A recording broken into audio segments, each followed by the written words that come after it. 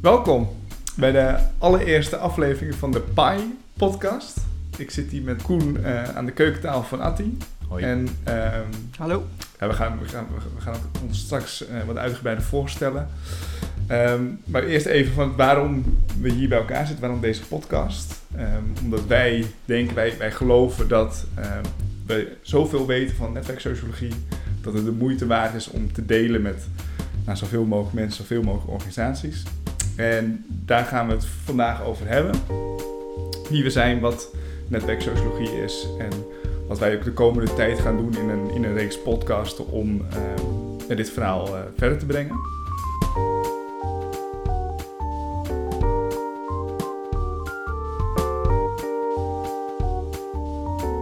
Koen, jij mag beginnen. Trap hem af. Wie ben jij? Ja, ik ben Koen en ik ben socioloog ten eerste. Ten tweede ook adviseur. En we doen ook hele leuke opdrachten als Pii zijnde. Daarin lopen we eigenlijk altijd mee met adviseurs die al een beetje onderweg zijn, maar nog en ook wel begrijpen dat het sociaal systeem een ding is. Maar een systeem is zo groot en zo ongelooflijk complex. Ja, je gaat gelijk de inhoud in, maar je bent socioloog. Wat doe je verder? Ja, voor de rest doe ik niet zoveel. Ik heb net een kind gekregen, dus dan ben ik vooral voor het kind aan het zorgen. Luiers verschonen. En je staat bekend als een van de 2 oprichters van Pii Networks. Net als ik. Ja, Victor. de tweede oprichter, zo sta ik bekend. Ja, de tweede oprichter. Ik sta bekend als de eerste bestuurder. En met z'n tweeën, we zijn 5 jaar geleden begonnen met Pii Networks. En in eerste instantie was het een bedrijfje in netwerkanalyse, waarin we bij heel veel organisaties de afgelopen jaren netwerken in beeld hebben gebracht. Maar gedurende die periode hebben we eigenlijk ook heel veel geleerd van wat gebeurt er nou in die netwerken, wat voor mechanismes spelen daar af. En daardoor hebben we steeds meer kennis over de werking van sociale systemen. En die willen we in deze podcast graag delen. Klopt. En dan we zitten met een reden bij Atti aan de keukentafel. Maar wie ben jij eigenlijk, Victor? Wie ik ben? Ik ben geen officiële socioloog. Ik noem me de laatste tijd wel organisatiesocioloog. Ik heb een achtergrond aan de TU Delft. En verder ken ik Koen al van de middelbare school in Purmerend. En zo zijn wij ook, kennen we elkaar, zijn we gestart met ons bedrijfje. En wat doe jij als je niet werkt? Nou, ik ben er de laatste tijd achtergekomen dat ik zeer sportief ben. Want sinds de lockdown tennis ik 3 keer in de week. Ik zit op voetbal sinds kort. En daarnaast hou ik me ook bezig met een filmpodcast. Dus daar kwam ook een beetje het idee vandaan van laten we ook gewoon een Pii-podcast doen. Dan gaan we kijken hoe dat is en of we mensen wat kunnen meegeven over netwerksociologie en inzichten die ze kunnen toepassen in hun eigen werk. Maar we zitten voor een reden bij jou aan de keukentafel, Atti, want Koen en ik lijken steeds meer op elkaar. Omdat we zoveel met elkaar omgaan, beïnvloeden we elkaar zo erg dat we hetzelfde eruit zien, hetzelfde vinden en hetzelfde doen. Dus we hebben ook een kritische blik nodig. En daarvoor hebben we jou gevraagd. Dus wie ben jij, Atti? Ja, kritisch, dat heb je al eens een keer ontdekt onlangs, hè? Aardig kritisch. Aardig kritisch. Ik ben ook socioloog. Maar dat is al veel langer geleden, want ik ben een andere generatie. Ik ben niet onlangs moeder geworden, maar oma. Dus ja, echt een andere generatie. Ik heb jarenlang ervaring, ik denk inmiddels al wel 35 jaar, als organisatieadviseur en interimbestuurder. En die breng ik mee. En ik kijk inderdaad heel kritisch naar de wereld en ook naar wat jullie doen. Maar hoop wel dat het daarmee beter wordt en zich ontwikkelt. De eerste podcast dus gaan een beetje uitvogelen hoe dit werkt, hoe we dit met z'n drieën gaan aanpakken. En ik dacht dat het wel leuk is om de 0 aflevering, de pilot aflevering te gebruiken om gewoon het concept netwerksociologie eerst te introduceren. Want op onze nieuwe website gebruiken we het woord heel vaak. Maar de vraag is, wat bedoelen we daar nou eigenlijk mee? En hoe kun je dit concept gebruiken in je organisatie? Dus Koen, als ik aan jou vraag, wat hebben dan de jongst afgestudeerde socioloog van ons drieën? Als jij het begrip netwerksociologie zou moeten kaderen, hoe zou je dat dan beschrijven?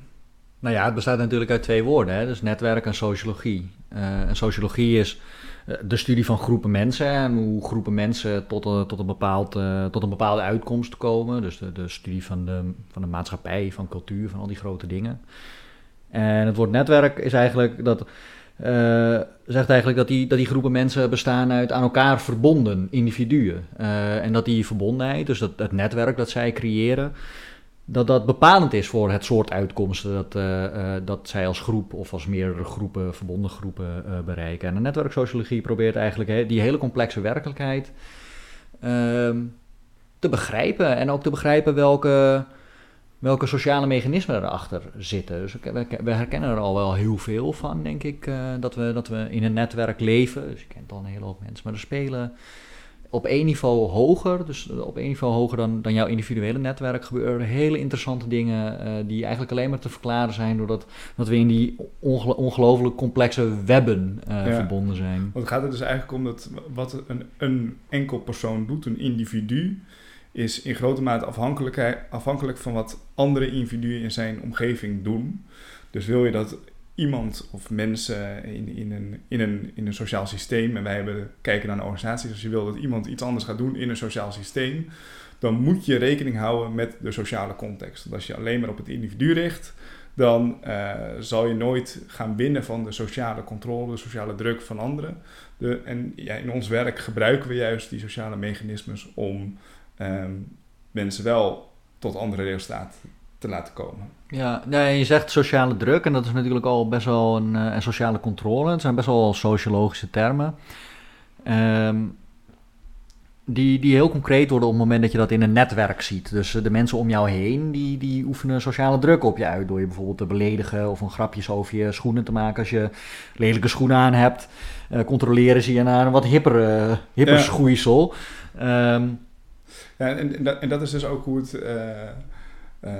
de sociale invloed gaat. Mode is het schoolvoorbeeld van je ziet om je heen wat mensen dragen, wat mensen mooi vinden. En afhankelijk van wat die mensen dragen en hoe zij op jou reageren, kun je zelf een inschatting maken wat op dit moment dan bijvoorbeeld mooie schoenen zijn. En ik merkte dat in de lockdown dat ik zo weinig buiten kwam. En ik zag de hele tijd dezelfde mensen. Dus je kon nergens meer zien van wat er nu precies in de mode was. Dus als je dan gaat kijken, ik wil nieuwe schoenen. En dan kijk je op Zalando. En daar staan heel veel schoenen. Maar ik kon niet meer een inschatting maken van wat dan mooie schoenen zijn op dit moment. En ik was 3 weken terug, kon ik voor het eerst weer voetballen. En ik in de kleedkamer. En dan waren allemaal jongens die ik al de hele tijd niet had gezien.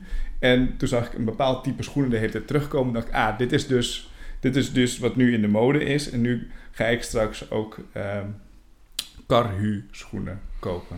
Dus wat je als socioloog hebt geobserveerd, is dat de rest van jouw team zich niet aan de coronamaatregelen heeft gehouden. Want die hebben dus ergens deze nieuwe schoen gevonden. Ja, er zijn heel veel artsen in het team, dus die waren in de frontlinie en die mochten dus nog naar hun werk. We moeten vanaf nu naar artsen kijken om te zien wat hip is. In ieder geval de komende tijd. Op dit moment wel. Maar hoe pas je dat nou toe in je werk? Heeft een van jullie daar een goed voorbeeld van? Weet je, wat ik denk dat belangrijk is omdat je begrijpt wat er eigenlijk achter de schermen gebeurt of onder de motorkap van het sociale systeem op het moment dat je mode ziet verspreiden. En dat hebben we bijvoorbeeld gebruikt bij het opstellen van een innovatiestrategie bij een gemeente.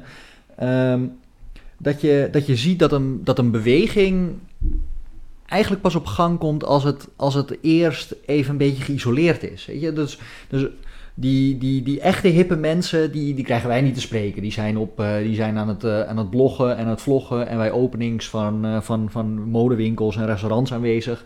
En die zien wij niet. Maar daar komt mode tot stand. En het komt redelijk geïsoleerd tot stand. En hetzelfde zie je bij bijvoorbeeld innovatie in een organisatie. Dus elke keer als innovatie slaagt, dan zie je dat eigenlijk dat ontstaan is bij een klein groepje in de organisatie die eigenlijk afgeschermd van de rest van de organisatie haar eigen ding doet of zijn eigen ding doet. En dat kan je organiseren. Dus als je innovatie wil laten ontstaan, moet je mensen in een hechte groep bij elkaar Waarom brengen. is die afscherming nodig?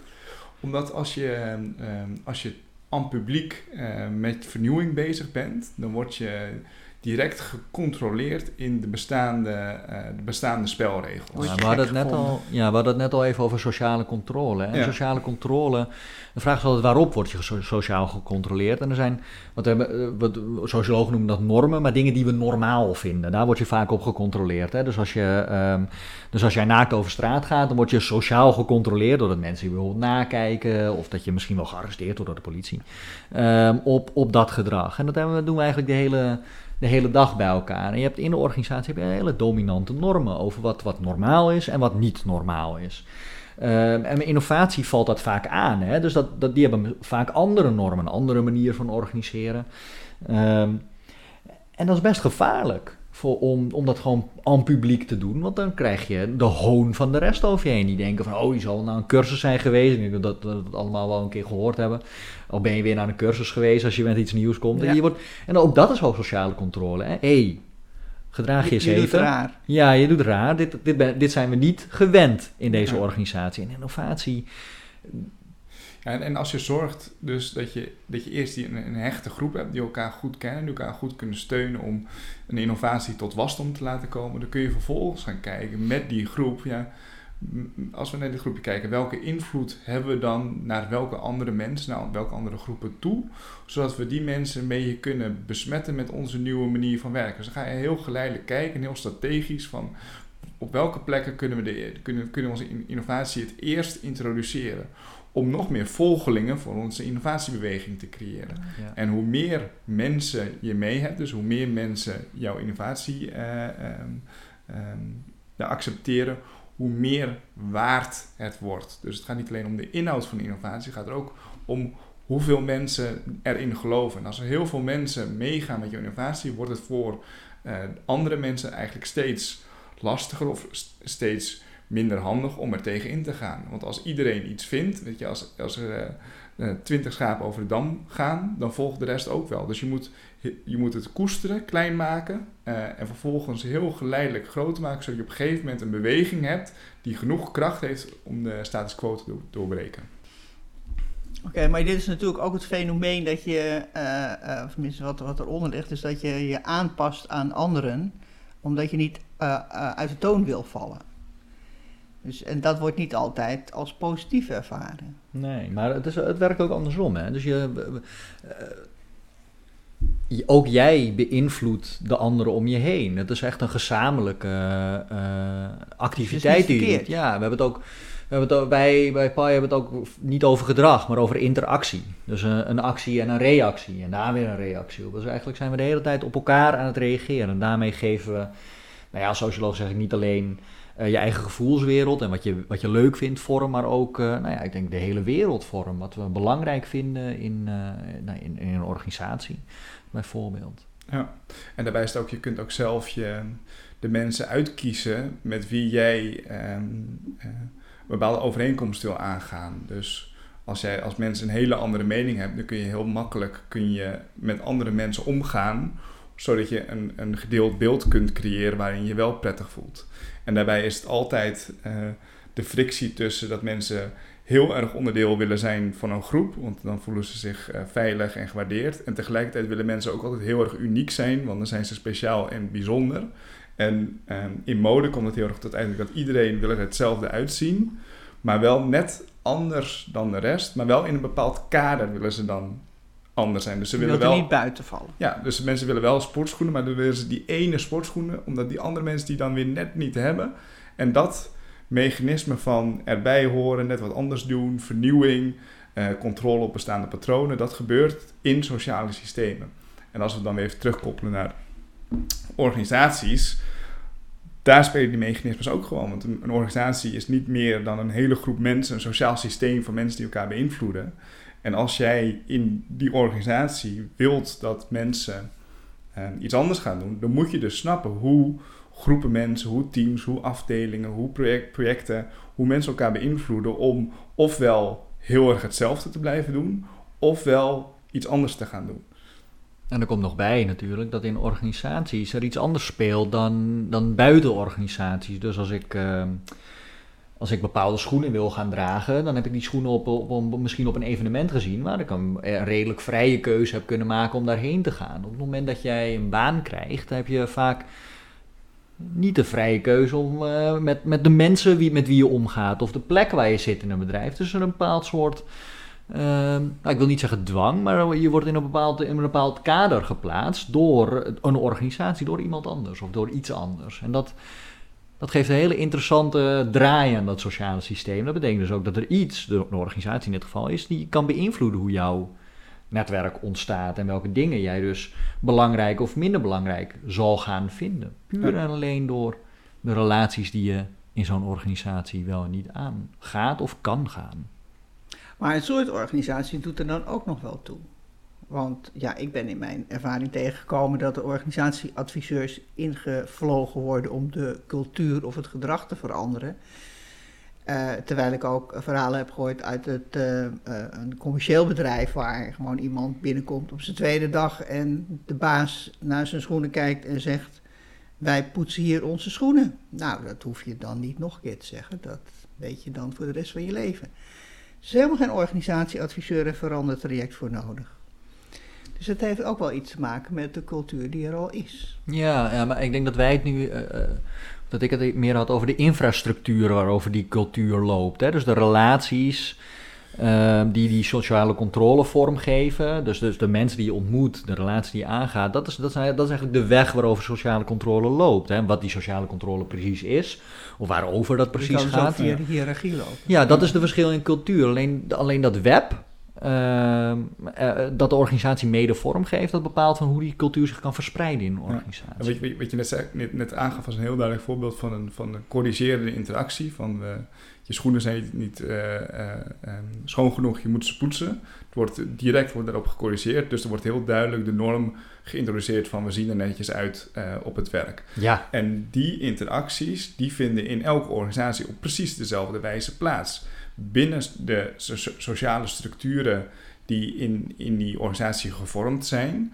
En dan maakt het helemaal niet uit of het gaat om een ziekenhuis of over een multinational of over een gemeente.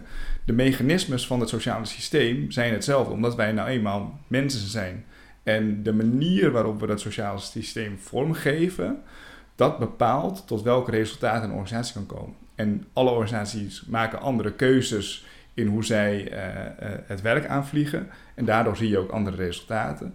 Maar de onderliggende wetmatigheden zijn overal hetzelfde. En dat gaan jullie ons leren? Wij gaan dat... wij weten heel veel over die wetmatigheden. Wij gebruiken die wetmatigheden ook om strategieën en tactieken te ontwikkelen om verandering door te voeren, innovatie een kans te geven, samenwerking te verbeteren. Koen je met de laatste tijd veel bezig met diversiteit en inclusie. Dus voor allerlei verschillende thema's is het heel handig als je de wetmatigheden van sociale systemen en sociale beïnvloeding goed kent en goed gebruikt. En we gaan daar niet vandaag tijdens de pilot heel diep op in, want dit is gewoon even de kennismakingspodcast. Maar de komende weken, we zijn nu elke maand hebben we een themamaand waarin we een onderdeel van de netwerksociologie toelichten. En dan op onze LinkedIn-pagina posten we elke donderdag een post. Ja. Zo noem je dat. Met steeds een klein stukje informatie waarin we eigenlijk de sociale systemen gaan ontleden. We hebben het nu deze eerste maand over netwerkstructuren. We gaan het hebben over interacties. We gaan het hebben over platformen. We gaan het hebben over normen. We gaan het hebben over mechanismen van uitsluiting. Insluiting. Van insluiting. We gaan het hebben over misschien ook wel over leiderschap. Want er wordt de laatste tijd veel over van informele leiders in de organisatie die je kunt gebruiken om verandering een boost te geven. Nou, wij hebben daar een eigen blik op. En dat we vanuit het sociale kader soms denken van dat werkt niet zoals de meeste mensen denken dat het werkt. We gaan heel veel onderwerpen langs. We gaan onderwerpen behandelen. Maar het belangrijkste is denk ik dat wat je zegt is we gaan een podcast maken die al die best wel complexe onderdelen van dat sociale systeem uitlegt. Dus hoe werken interacties, hoe werkt dat in netwerkstructuren. En dat dan verbinden aan ervaring die wij hebben opgedaan met het inzetten van deze concepten binnen organisatieveranderingen. Ja, maar jij hebt ook al, voordat we begonnen waren met de podcast, heb jij al een podcast date gepland. Dat was heel voortvarend van start. Want, wat was daar, heb je daar al een plan voor gemaakt wat je bij die podcast gaat doen? Nou, dat is wel leuk, want wij hebben op LinkedIn gezet dat we structurenmaand hadden en toen reageerde daar iemand op. En die zei, daar zou je misschien wel een podcast over moeten maken. Ja, ik vind het wel flauw, want ik had die week daarvoor zelf al geopperd dat we een podcast moesten maken. Dus daar geloof ik dus helemaal niks van. Nee, ik heb met haar en nog veel meer mensen samengewerkt op een opdracht bij de RVO, de Rijksdienst voor Ondernemend Nederland. Die geven veel subsidies aan organisaties. Doen ook wel wat meer volgens mij met regelgeving. Maar ik heb daar 2 jaar geleden gezeten en toen hebben wij een bepaalde methode, de inloopmethode ontwikkeld, die een beetje gebruik maakt van zo'n olievlekwerking, maar gebruik maakt van al die structuren, netwerkstructuren die eronder ligt om een visie viraal te laten gaan of een visie zich snel te laten verspreiden op een vrij organische, natuurlijke manier. En daar gaan wij een podcast over maken. Binnenkort? Dus binnenkort, ja. In augustus. In augustus. Kijk. Dus de komende maanden gaan we in ieder geval... Het doel is elke maand 1 podcast. Nou, we hebben dit is de pilot, dus voor mij gaan we volgende week al over structuren praten. En denk ik dat vanaf dan dat we elke maand 1 podcast doen. En dan hoop ik dat jullie blijven luisteren. We gaan het promoten. En lees de blogs en de posts op LinkedIn. En kom alles te weten over de wereld van sociale systemen en netwerksociologie. Tot de volgende podcast.